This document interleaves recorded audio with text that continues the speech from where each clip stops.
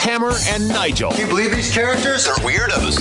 So let's rock it! My name is Nigel. Jason Hammer right over there with a special guest on the WIBC hotline. She is one half of the Chicks on the Right. Daisy joins us. How are you, love? I'm good. How are you guys doing? You know, we're great here in Indy, and obviously the big story in the world is what's happening in Israel.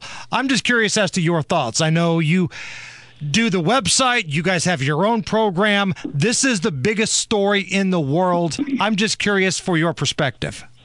Yeah, we talked about it all this morning on our show because there's really no other news, right? I mean, it just basically overshadows every other news story that's going on. Even the fact that, you know, even the news story, which at the beginning of the weekend, it was like, you know, Hillary Clinton basically wanting to deprogram everybody. And then this obviously even, you know, overshadowed that. So we talked about it all this morning, and it's just, you know, it's horrific. And we obviously stand in solidarity and support Israel. And you would not believe, like, even in our comment section, we would get people that would come in. We get some trolls that would come in and start screaming at us and, really? You know, scream at, yeah. We'd have to ban some people that would be like, you know, free Palestine. They'd be screaming stuff at us and all sorts of nasty stuff. You'd be surprised, and it's out there, it's kind of like, you know, there are some leftists, surprisingly, that are trying to support Israel.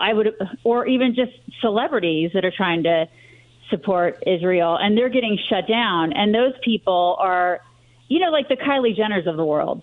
You know, like Kylie Jenner came out over the weekend and she's like, I support Israel. And people are coming out in droves saying you can't do that. So instead of being educated about it, because I mean, this is Kylie Jenner we're talking about. Right. She took down her post that I support. I mean, why it's just 800 people were slaughtered, families, elderly, dragged out of their homes, children kidnapped. You can't come out and you can't put a benign statement like I support Israel out on Twitter. I completely agree with you, Nigel. I mean, this is the thing.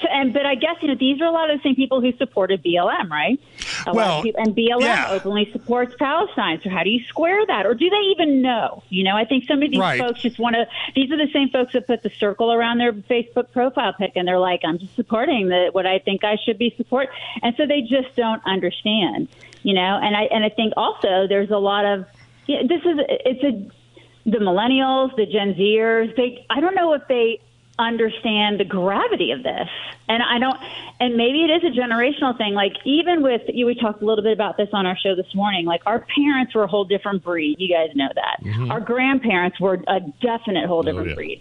Our, you know, us as Gen Xers, I mean, we're kind of feral, but we are a little softer than our parents, but our kids' generation is taught safe spaces and gender pronouns. And now we're looking at all of this, and we talked about how war, even for us, is a possibility. I'm looking around, and, you know, I told my husband over the weekend, I said, buy ammo. We're not prepared for war as a country. I don't believe that we're prepared for war.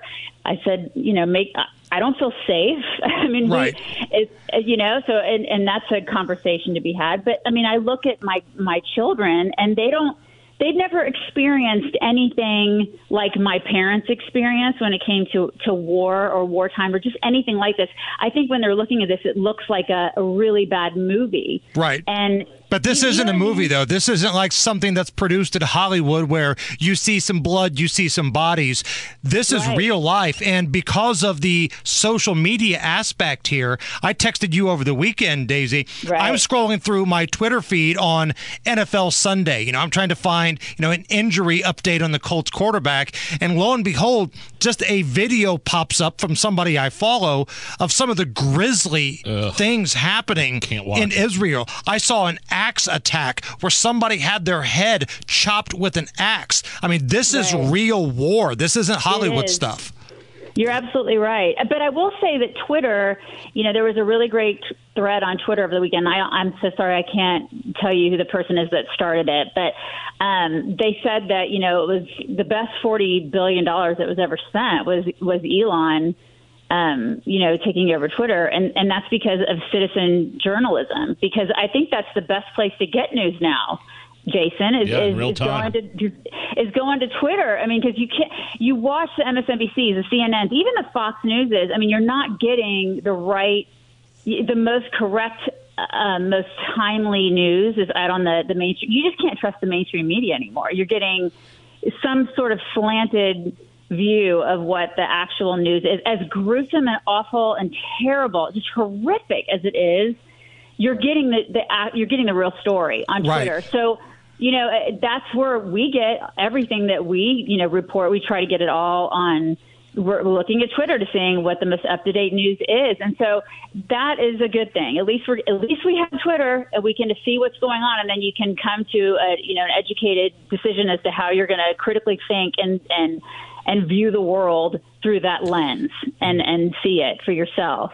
Daisy from Chicks on the Right here on the Hammer and Nigel show. Go back to something you mentioned earlier about, telling your husband to load up on the ammo. And I'm assuming that's because we have a porous open border with gotaways in the millions. Gotaways are people that haven't been identified that are in this country illegally right now. Many of them military-aged men. We don't know where they are. We don't know who they are.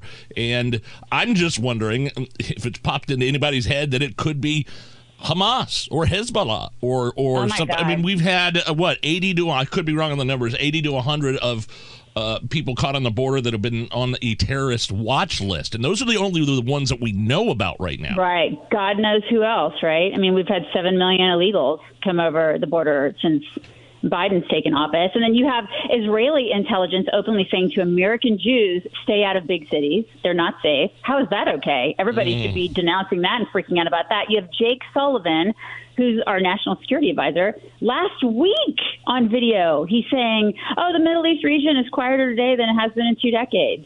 I mean, that freaks, completely freaks me out. When you've got that guy saying, everything's fine, you guys, everything's fine. And so there's so much that we've just not been, again, I go back to the whole, what is the real story here? What is the real news? What are they not telling us? And so when we have all of these illegals pouring over the border and those people have not been vetted, we don't know who these people are. And then I have a good friend of mine, which, she told me years ago, and I said this on our show this morning, and appropriate or not, I'll say it. She told me years ago, listen, people who want to kill us and have no good intentions in mind for us, they will wait 100 years to do it. They will live amongst us. They will sit. They will raise children to hate us, and they'll wait. They will be patient and they'll wait.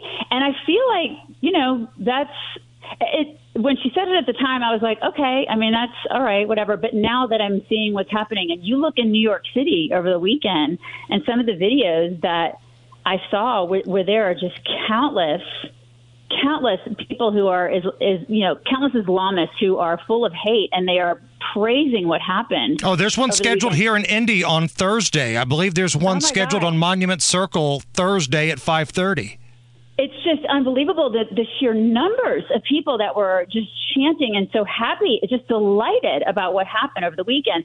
And, praising what happened at that music festival, saying that they were hipsters and that they're probably just fine. Well, at least 260 people were killed, brutally attacked and murdered at that festival. So I truly believe that we're going to see a terror attack here in the U.S. very soon. And that's not hyperbole. I mean, I really believe that. And, I hope I'm wrong. I really hope I'm wrong. But I think it's okay to say to people, have your head on a swivel, be very careful, just be diligent when you're out and about. And I don't think there's anything wrong with saying that, because when you have Jake Sullivan, our national security advisor, saying, everything's fine, and the Middle East is quieter today and safer than it has been in 2 decades. And then this happened over the weekend.